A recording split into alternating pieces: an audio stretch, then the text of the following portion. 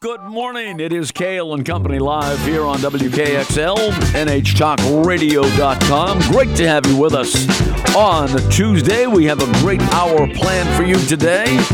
And we are presented by Northeast Delta Dental. Northeast Delta Dental has individual and family plans designed to fit your lifestyle. Learn more and find your plan at deltadentalcoversme.com. And by the magic of radio, we are going to go right now to a beautiful Norwich, Vermont, and say good morning to Clayton Trutor. Clayton, how are you this morning? Doing great, Ken. Thanks for having me on again. Well, it is my pleasure, and I want to give you a formal introduction here for folks that might not have heard you the first time around on WKXL. Clayton Trutor holds a Ph.D. in U.S. history from Boston College, teaches at Norwich University in Northfield, Vermont. He writes about college football and basketball for SB Nation and is the author. This is why we had him on before, folks. He's the author of Loserville, How Professional Sports Remade Atlanta and How Atlanta Remade Professional Sports. And that was a terrific book. And this one is too. I'm holding it right now, Clayton. I'm holding it up to camera 3 here. And it is called Boston Ball. Rick Pitino, Jim Calhoun, Gary Williams, and the Forgotten Cradle of Basketball Coaches.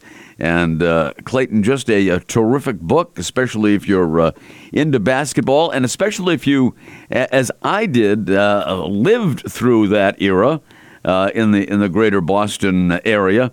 So you did a terrific job. You even mentioned St. Anselm College in the book. So that's a little note to local folks here. So, but it's hard to believe, Clayton, that at one time during the 80s, all three of these Hall of Fame coaches were coaching in Boston. Pitino at BU, Calhoun at Northeastern, and Gary Williams at BC. Unfortunately, for the most part, they were largely ignored by the general sports public and most of the media, of course, overshadowed by the pro sports scene in Boston. Of course, nobody really knew who these guys were anyway and what they would go on to become. But it was a spectacular time, really, in Boston basketball history that, honestly, quite a few did not pay much attention to. Absolutely. Thank you so much for the kind words about the book. One thing that's interesting to me is even the three coaches themselves, when covering their own Hall of Fame careers and their memoirs, talk very little about this time period, too. Rick Pitino spends like 3 pages on his time coaching at Boston University. Gary Williams gives 5 pages to his time at BC. And Calhoun, who's at Northeastern for 14 years, is the most robust of the three. He spends 2 fairly slim chapters talking about his time at Northeastern. So it's largely been an uncovered period of college basketball history, and that's what got me interested in it. When I was going to grad school in Boston, and I taught later on at Northeastern for a while, I would go to college basketball games all the time. I'm just a basketball junkie. And it occurred to me that you had all these Hall of Fame careers that started in Boston at roughly the same time, and nobody had really written about it. So I sat down basically at the beginning of the pandemic looking for a new project, and a lot of these guys playing in this time period were sitting around at home like everybody else. So it enabled me to interview a lot of people very quickly once I got the idea for the book. Yeah, and it was a terrific idea because, as you say, it really had never been written about. These three, Hall of Fame coaches, as it turned out, coaching in Boston at the same time. But, there was very little interest. I mean, there was some at points, but overall, I mean, let's face it, Clayton, that, Boston is a pro sports city, always has, and I'm sure always will be. Oh, without question. At best, they were number 5 on the sports pages. I mean, behind the 4 major pro sports teams, even though the Patriots weren't what the Patriots have become. And right. It seems like they're kind of coming back to that a little bit recently. But even then, the Patriots were way ahead of them in coverage relative to the college basketball teams, even though they were doing very well. I mean, Northeastern got to the tournament 6 out of 7 years in the 80s. They scored 3 first-round upsets. BC went to the Sweet 16 4 out of 5 years at one point. And BU went to its first tournament in a quarter century in 1983. So all programs were just humming under those coaches during that time period. But they really had to fight for any kind of coverage in the Globe or the Herald or on local television. Yeah, and the same is true today. Maybe even truer today than it was then. I mean, there's Boston has 2 around-the-clock sports radio stations, and there is very rarely, if ever, any mention of the college sports scene. Really? No. Anytime they do it, it just sort of feels like they're doing due diligence. Yeah. They kind of have to, if it's bean pot time or one of the teams makes a tournament or BC football is having a good year, there's kind of a due diligence quality to it. But yeah, it's certainly overshadowed. No doubt about that. And we talk about how Calhoun and Pitino and Williams were in Boston during the late 70s and into the 80s, and but you think about the facilities they had, even compared to colleges and universities in their same conferences. The facilities at the time, anyway, for BU, BC, and Northeastern were not ideal whatsoever.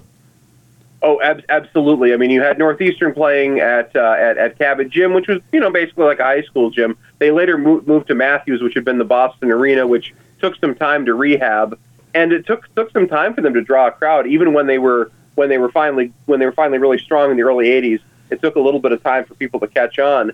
At BU, they're playing at the Roof, and that was, basically the size of a high school gym. They moved downstairs to Walter Brown, the hockey rink, for a while, but they had trouble drawing there, and it was a very cold, unpleasant place to play a lot of ways. BC is playing at the Roberts Center before they built Conti Forum, and I heard 3 different people tell me that to them it seemed like a bowling alley. So these were not really high-prestige venues they were playing at during this time period for the most part. BC drew pretty well. They were in the Big East. They had a pretty strong support base among alumni and people in the immediate area, but Northeastern and BU both had a lot of trouble drawing for much of this time period, particularly BU. I mean, Rick Pitino in the early 80s would be on Com Ave handing out tickets like he was in the garage band or something to get people to come to their games. No, that's true. I remember that. And I tell you what, when college basketball was at its hottest in Boston, really had nothing to do with those 3 schools or any other school. It had to do with the fact that local product Patrick Ewing was playing for Georgetown in the Big East against Boston College, and they had to move those games between BC and Georgetown to the old Boston Garden because it was packed every time Ewing would come in. And some of those games were classics, but that's what really moved the needle in college basketball in Boston. Oh, without question. Half of Cambridge would come over to cheer on Patrick Ewing at those games. There'd be tons of people wearing Georgetown stuff when they'd be playing at the Garden. Yeah, I mean, Georgetown had a lot of support suddenly locally. I go into quite a bit of detail about Ewing's recruitment in the book, and particularly his mentorship with Mike Jarvis, who coached him at Cambridge, Ringe, and Latin before going on to a storied career of his own as a college coach. Yeah, there's no doubt. There's so many things in this book, and we'll try to unpack more of them during our time here this morning on Cail and Company. Our guest is Clayton Trutor, and he is the author of the brand new book just out. And I'll tell you what, this would make a wonderful gift for the basketball fan in your life, because there's just some terrific stories in here. It's called Boston Ball, Rick Pitino, Jim Calhoun, Gary Williams, and the Forgotten Cradle of Basketball Coaches. And I was looking online yesterday, Clayton, and you have a deal if people order this book in today or in the next week or so. Yeah, absolutely. If you go to bit.ly, bit.ly/Boston Ball, and you use promo code 6AF23, you can save 40% off the cover price. And if you do buy the book, look me up on social media. I'm there on Facebook. I'm on Twitter, all that kind of stuff. Send me a message, and I'll get you a signed bookplate as thanks for buying the book. Well, there you go. You can't do much more than that. And again, it's Clayton Trutor, Trutor. Don't miss this book. If you're a basketball fan, or if someone in your life loves the history of basketball. These were 3 relatively fledgling coaches during their time in Boston. All 3 went on to Hall of Fame careers. Clayton, hang in there. We're going to take a break in just a moment, and we'll be back and talk more about Boston ball right after these words. It's Cail and Company Live here on WKXL, NHTalkRadio.com. We are presented by our good friends at Northeast Delta Dental. Learn more. Find your plan at deltadentalcoversme.com. Back with Clayton Trutor after these words on WKXL, NHTalkRadio.com. Stay with us.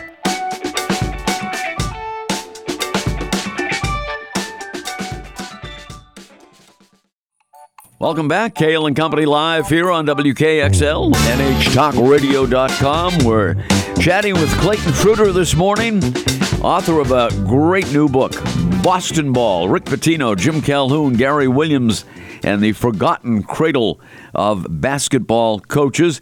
And Clayton, great to have you with us today. Tell us the meaning of the term Boston Ball. Well, Boston Ball refers to the style of play that these teams all adopted during the time period. I regard this book as being something of an origin story for modern college basketball, because by the end of the 1970s, the college game had become increasingly dominated by big men, that if you were going to win, you had to recruit a Kareem, a Bill Walton, an Artis Gilmore, a Bob Lanier, a big guy in the middle who was going to dominate play. None of these schools were capable of recruiting those kind of elite 6'10", 7-foot big men, so they had to go in another direction. All three teams adopted a very up-tempo, aggressive style of play, fast breaks, trapping, aggressive defensive play, full-court presses. And by Boston Ball, that was a term that Michael Madden at the Globe used to refer to the style of ball these teams all played during this time period. And it refers to the adoption of that kind of aggressive, up-tempo basketball in the era during the time period. Earlier commentators had called it the city game, referring to the style of play one would see in field houses in the colleges of the Northeast Corridor. They would see on asphalt playgrounds, on courts across the Northeast, as opposed to more of the big man basketball, which had been more common, say, in the bigger conferences in the Midwest. In many ways, this new style of play was almost something old. It was something Holy Cross had played in that style in the 40s and 50s. City College of New York, which had won the national title in 1950, played in this style. In many ways, the early Celtics teams of Red Auerbach played in this style. So it was a move back towards, I guess you could call it small ball in a way, and it proved very successful for all of these coaches, not only in Boston, but also in their later stops. Gary Williams' team played very much in this style at Maryland. Pitino, at the half dozen places he coached, his teams played in this style, and very much so UConn played in this style when Calhoun coached there too. Once Calhoun went to Connecticut, many people commented on how much these players at UConn resembled guys they'd seen play at Northeastern just a few years earlier. So that's what Boston Ball refers to in the title. Yeah, and it certainly reinvigorated college basketball to a certain extent. Let's talk about how each of these three future Hall of Famers arrived to coach in Boston in the 70s and 80s. First was Jim Calhoun, and he grew up just south of Boston in Braintree, Massachusetts. Yes, yeah, he ended up becoming he went to AIC and played basketball there and coached at several high schools before ending up at Dedham High, which had been a perennial doormat in Massachusetts high school basketball. In his second year there, he led them to a 22-1 record, and they got to the semifinals of the Tech tournament, which used to be essentially the Eastern Massachusetts high school basketball championships. And that helped him get noticed by Northeastern, who was desperately in need of a coach right as the 1972-73 season was about to start. In 1 year, Northeastern went through three coaches. They had a longtime coach named Dick Dukeshire, who had gone to coach the Greek national team in the 72 Olympics, had gotten sick and had to step away from coaching. His interim coach was a guy named Jim Bowman, who coached the team for one season, but left to join the FBI. He was 30 years old at the time, and that was the oldest you could join the FBI at the time. So he viewed being in the FBI as being a much more steady career for raising his family than college basketball. So he left, and 2 weeks before the start of the 72-73 season, Northeastern scrambled and picked Calhoun to be their new coach, a guy who had never really coached at the college level. And immediately in his first year, they go 19-7.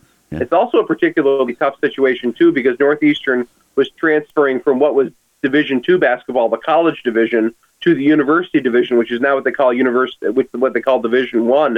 So he had a roster that had guys who'd been recruited to play Division II basketball, playing Division I basketball, not all of them, but many of them, and was still able to find a way to succeed in that first year. In a lot of the early years at Northeastern, the team struggles in part because they're trying to build up a recruiting base to be able to compete consistently at the Division I level. So Calhoun is facing all kinds of transitions and odd situations as he becomes the coach at Northeastern in the early 70s. That's when I first came to know him, when he was coaching in the Tech tournament, the Tech tourney at the old Boston Garden. They used to play the high school basketball tournament there for Eastern Massachusetts, and that's when I first remembered Jim Calhoun. And then in '72, when he took the job at Northeastern, little did he know, Clayton, that he would be coaching Huskies in one form or another for 40 years. Absolutely. I mean, one thing that several of the people pointed out that I talked to, I did close to 100 interviews for the book, and I talked to people who'd played against him in college. I talked about people who were contemporaries of his at Northeastern. They knew he was a good coach, but the idea that he would go on to be arguably in the handful of greatest college coaches of all time would not have occurred to them in 1972. Right. He was just the guy who was coming and filling in for a school that needed a coach immediately. Yeah, no doubt about it. Tell us something. Is there anything you found out that you didn't know about Jim Calhoun? You did extensive research, talked to over 100 people for the book. Anything you found out about Jim Calhoun that you didn't know before?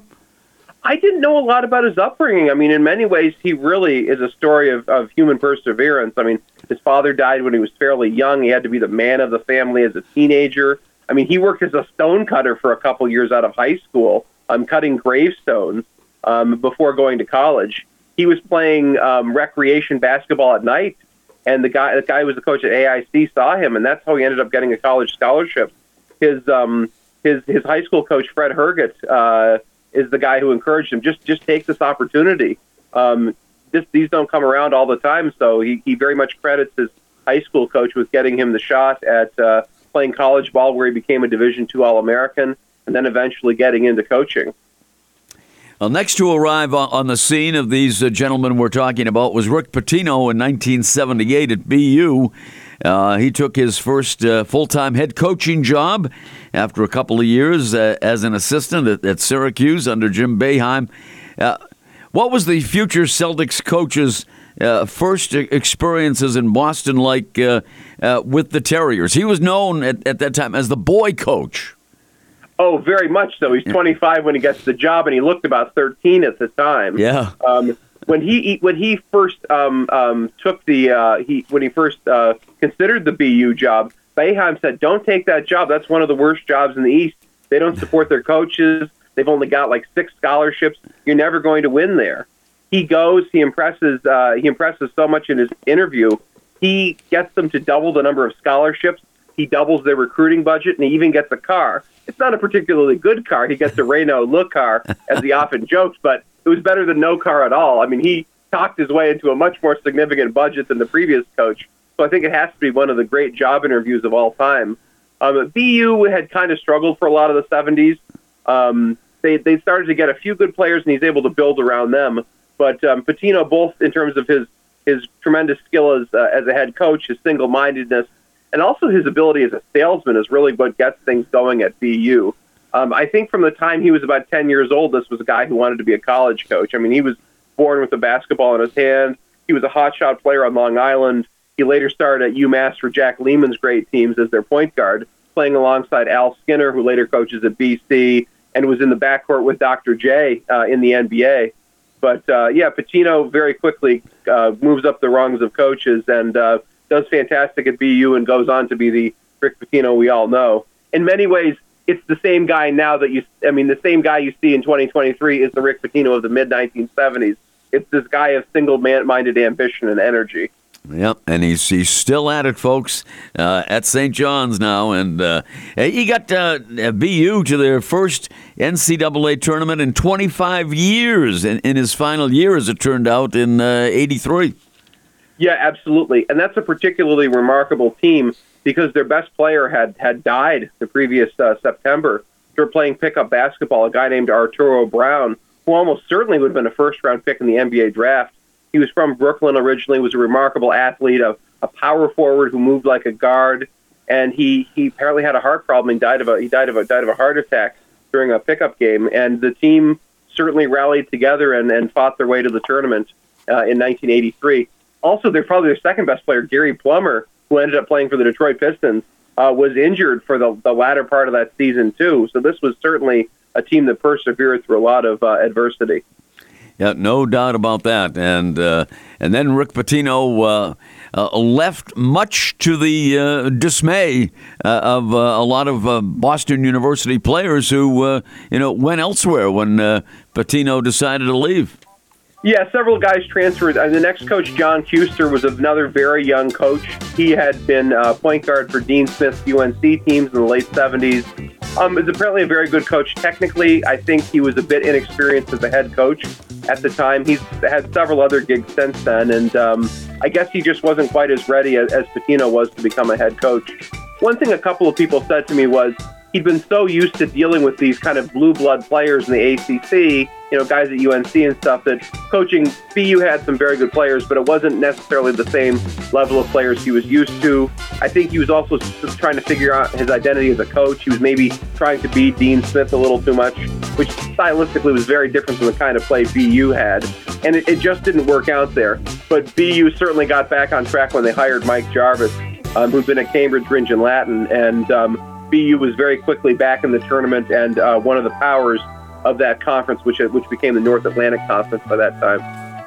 Our guest is Clayton Trutor. His great new book is Boston Ball, Rick Pitino, Jim Calhoun, Gary Williams, and the Forgotten Cradle of Basketball Coaches, Boston, Massachusetts. Not really on the college basketball map for most, but look what they had back in the late 70s and the 80s as well. We'll take a break. We'll continue. Cail and Company right here, WKXL, NHTalkRadio.com. We are powered by Northeast Delta Dental. We'll be right back. We are back, Cail and Company live here on WKXL, NHTalkRadio.com, presented by Northeast Delta Dental. And today, we have Clayton Trutor on the program, and as I mentioned, he's written a wonderful book, especially if you're into basketball or lived in Boston during this era, and great for the basketball fan in your family for a terrific Christmas gift. Boston Ball, Rick Pitino, Jim Calhoun, Gary Williams, and the Forgotten Cradle of Basketball Coaches. And Clayton, the last coach of these three that arrived in Boston as a head coach was Gary Williams. He arrived on the scene in '82, a couple of years after a big cheating scandal at Boston College. In fact, he was actually an assistant at BC in '77 and '78 before taking the head coaching job at American University and then going back to the Heights to Boston College. Yeah, Gary Williams is in some ways the least well-known of these coaches. I mean, I think he didn't quite reach the heights of the other two, and maybe not quite the same level of public notoriety. But Williams had a fantastic career of his own. He's a guy from New Jersey originally. He played at Maryland, where he was the starting point guard for 3 years. There he hooked up with Dr. Tom Davis, who was a graduate student in history at the time, who also went on to be a fabulous college coach. And Tom Davis later coached at BC, he coached at Stanford, he coached at Iowa. I think he actually belongs in the Basketball Hall of Fame. Yeah. He was a real innovator strategically with adapting the zone offense, which became a very common tactic in the 80s and 90s.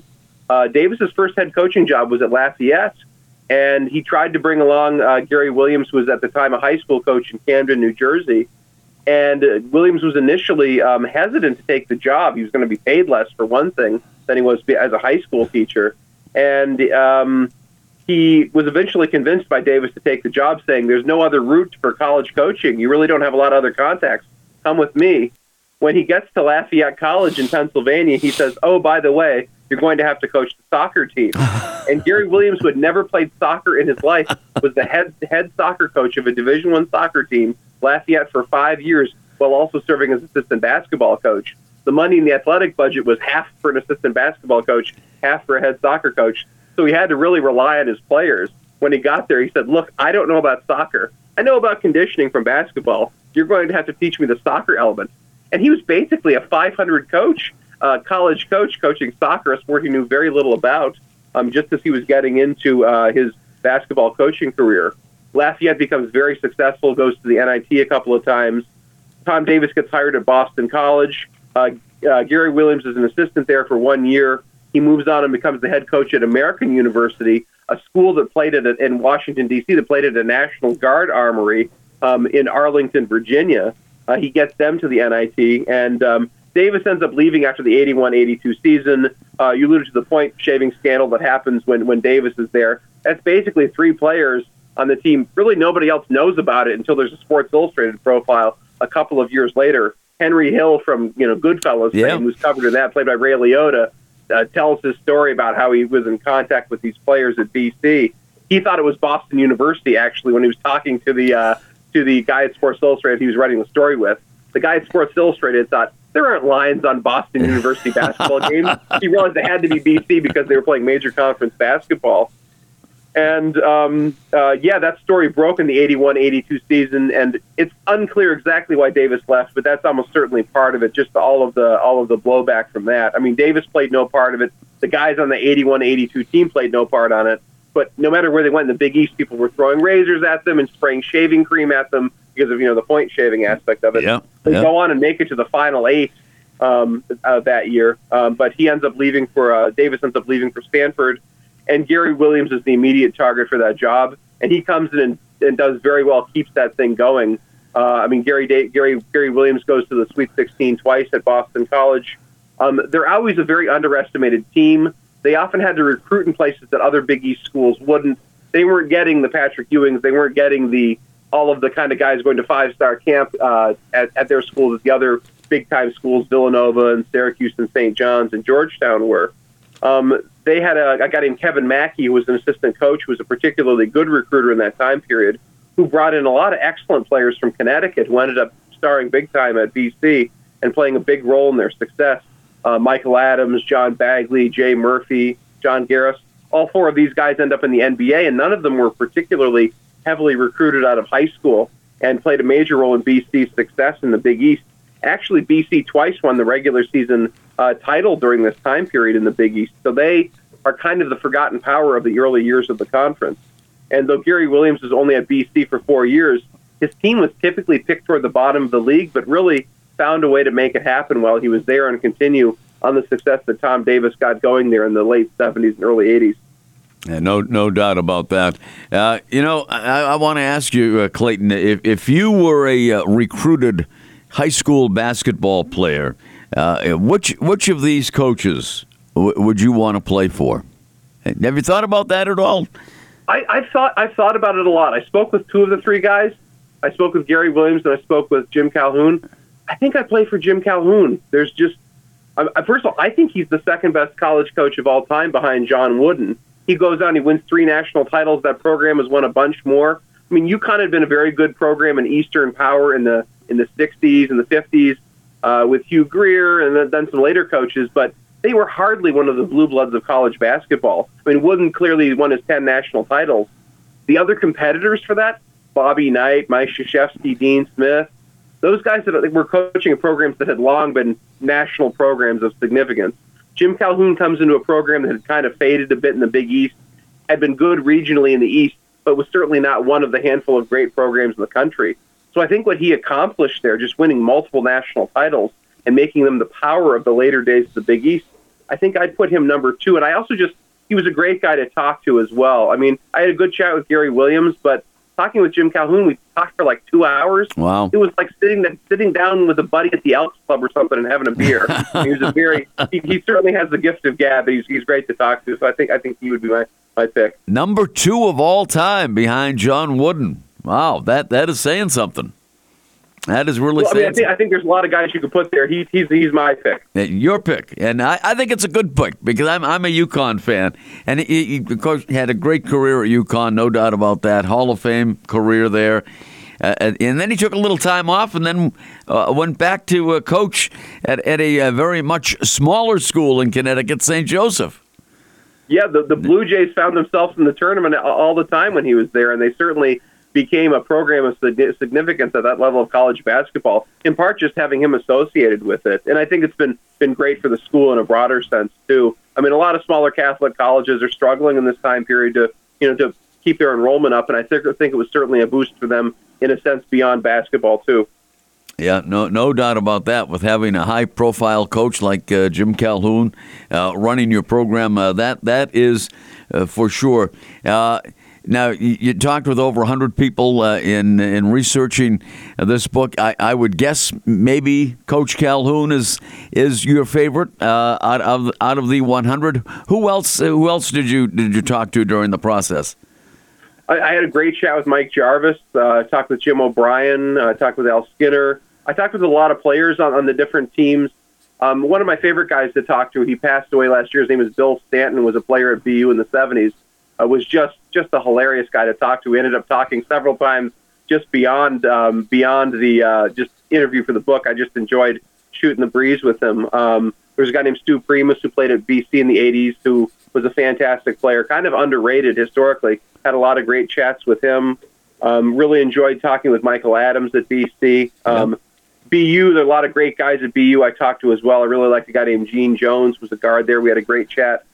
Jay Twyman, he's the son of Jack Twyman, who's in the NBA Hall of Fame. Sure. Great guy, had a wonderful chat. Guy named Ed Leibowitz, who was an assistant coach under the previous regime at BU, really helped me set the context very well. They're all three teams had a group of great guys, and really enjoyed talking with all of them. I also talked with a lot of players from opposing teams, too. I think I talked with probably 15 opponents of the schools, a mix of guys who played against BU and Northeastern in the ECAC North, and then also guys who played against BC in the Big East. So I think that gave me a broader sense of the way these teams were perceived by their opponents as well.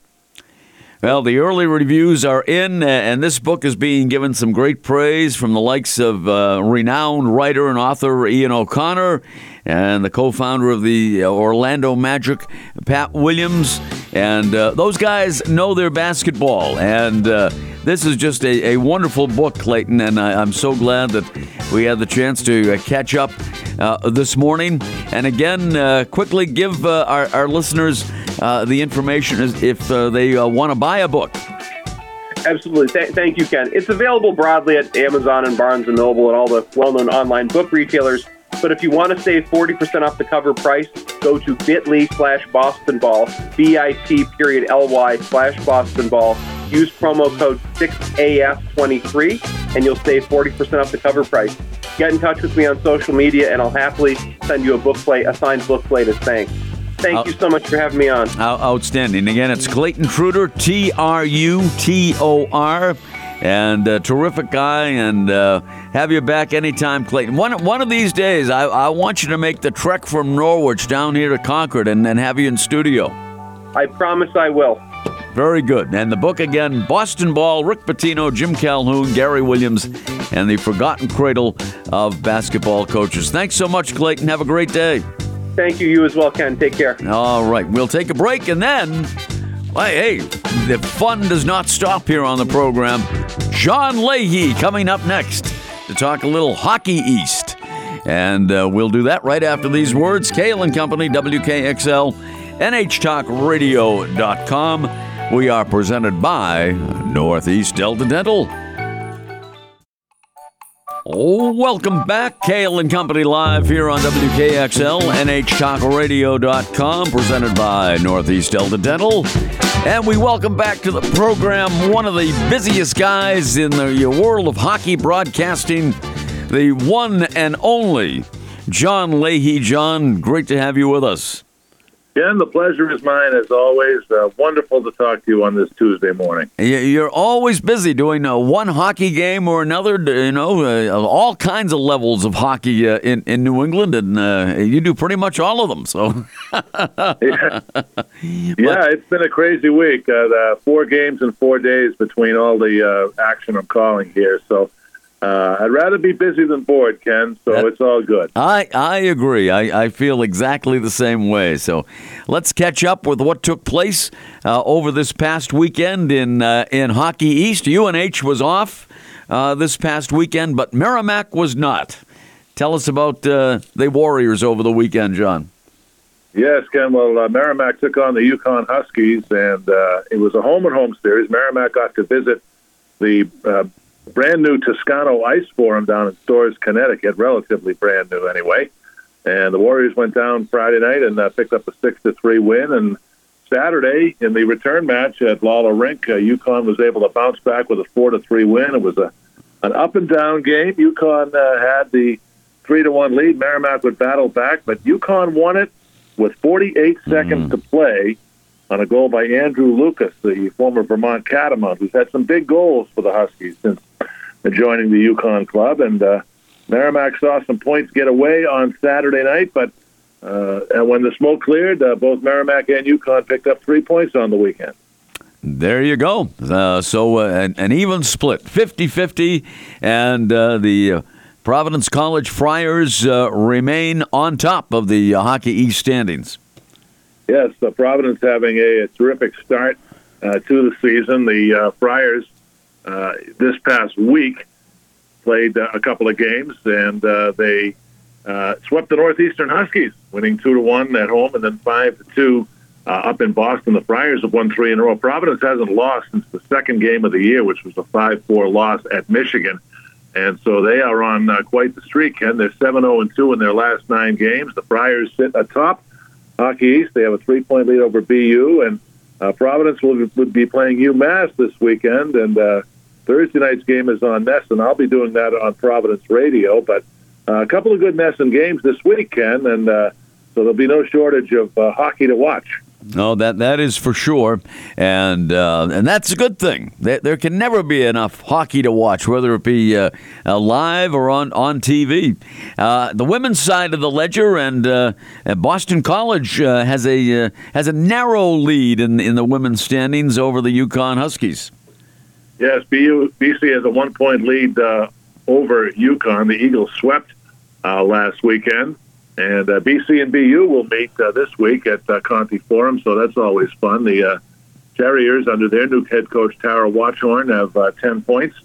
But again, it's a great race. There's 10 points separating teams 1 through 7, and Boston College right now is ranked on the women's side. They're 15th in both national polls, and so in terms of the polls, Ken.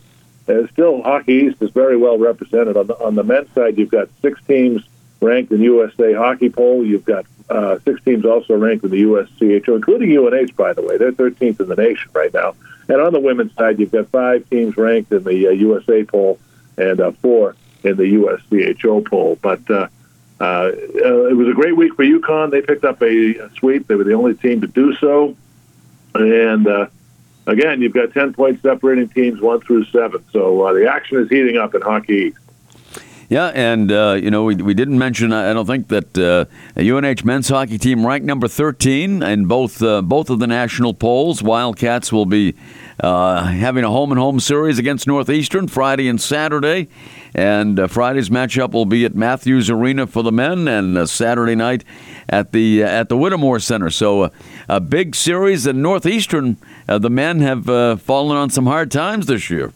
Yeah, the Huskies trying to regroup. They lost some great talent last year. Devin Leahy, their goaltender, went to the NHL with the Buffalo Sabres, and Aiden McDonough, who was a Vancouver Canuck draft choice, also left the program. But I really firmly believe this Northeastern team still has a ton of talent, and it's gotten them a little bit to get their traction going here. But I think the Huskies will be heard from before all is said and done. So UNH will certainly have their hands full. It'll wrap up the season series between UNH and Northeastern, as the Wildcats and Huskies met earlier this season up at the Whittemore Center, a game in which UNH won. But I was mentioning the Nesson schedule this weekend. Merrimack will actually be on Nesson tomorrow night when they host UMass Lowell. Yep. Wow. And then you've got UMass and Providence the Thursday night on Nesson. So back-to-back games. Unfortunately, I'm going to be working both of those games. So if you want to see some great Hockey East action, flip on over to Nesson the next 2 nights. Yeah, absolutely. And again, Wednesday night, UMass Lowell, and Saturday night you will be at UMass Lowell at the Tsonga Center. Well, the team will be there. I won't be because we don't travel on the road, unfortunately. But the team will be in Lowell, and that should be a tremendous weekend of hockey. The Warriors and the Riverhawks are geographical rivals. There are only 8 miles between campuses. And this will be the only 2 times this year that the Warriors and the Riverhawks meet. So if you want to catch Game 1, it'll be on Nesson tomorrow night. And if you want to catch Game 2, flip on over to ESPN Plus, where you'll see the Lowell broadcast crew call that the Warrior Riverhawk game on Saturday night. All right. So plenty of, ESPN Plus, and Nesson do terrific jobs of covering college hockey.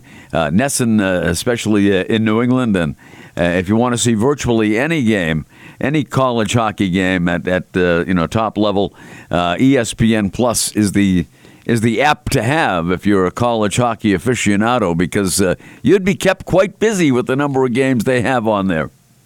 And the beautiful thing, Ken, is if you can't watch a game live, you can go back on demand. Yeah, you can catch any game, as I did with the game you did on PA at UNH earlier this year against Quinnipiac. I had to go back and hear those golden tones reverberating around the Whittemore Center. So, you do have that option, and it's a great channel to watch. Yep, no doubt about that. Well worth the investment if you're a fan of college hockey. You could watch games like 24/7 throughout the. Yeah, and not only that, Ken, you get more than college hockey. You get the NHL, you get the NHL, you get Major League Baseball. Pretty much anything you want on there. It's a modest investment. I think it's like $10 a month. Oh yeah, for all that. Can you imagine? Did you ever think, John, when we were kids? When we were kids, John, and you're a lot younger than I am, but did you ever think we'd just be able, on our phones, to be able to watch literally hundreds of games for like $10 a month? Did you ever think that would happen? Well, we grew up in the age of the black and white TV and the rabbit ears. You had to stand in one corner of the room for the reception to be good. The UHF, yeah. Yeah, no, I mean, we certainly have come a long way, and the ease of which you can access this stuff is really amazing. So, right. I'm grateful for the chance to be able to broadcast on ESPN Plus, and the entire league is on there, so you won't miss a single second of the action if you tune in. That is for sure. And John, I know you're a Patriots fan as well. It's tough to be one of those these days, but I'm just going to ask you your thoughts. What would you do for quarterback when they return on the 26th at the New York Giants? I'll tell you what, Ken. I think they come back with Mac Jones. In spite of the struggles he's had. I'm convinced that he's the best quarterback they have on the roster. So I think you got to hold the course with him. I think that would shock the world if they did that. But you know what? You may be onto something, John Leahy, as you usually are. And it's always great to have you on the program, updating Hockey East, men's and women's. I know you have a busy week in store with all kinds of Hockey East and amateur hockey as well at the junior level. John, you're a busy guy, and I'm glad you have a chance to spend a few minutes with us every week. Ken, it's always my pleasure. I'll always clear my calendar for you, and I appreciate the opportunity. All right. John Leahy, the longtime voice of the Merrimack College Hockey Warriors in action tomorrow night, and that will be on Nesson, and that'll do it. Thanks to John. Thanks to Clayton Trutor. Thanks to you especially for tuning in. And if you missed part of the show, want to hear it again, even if you didn't miss it and want to hear it again, 7 o'clock tonight, just right after the 7 o'clock block here on WKXL, you'll hear this show again. That'll do it. Thanks to Clayton. Thanks to John. Thanks to you. And remember, folks, always look on the bright side of life. We are presented by Northeast Delta Dental. Have a great Tuesday, everybody.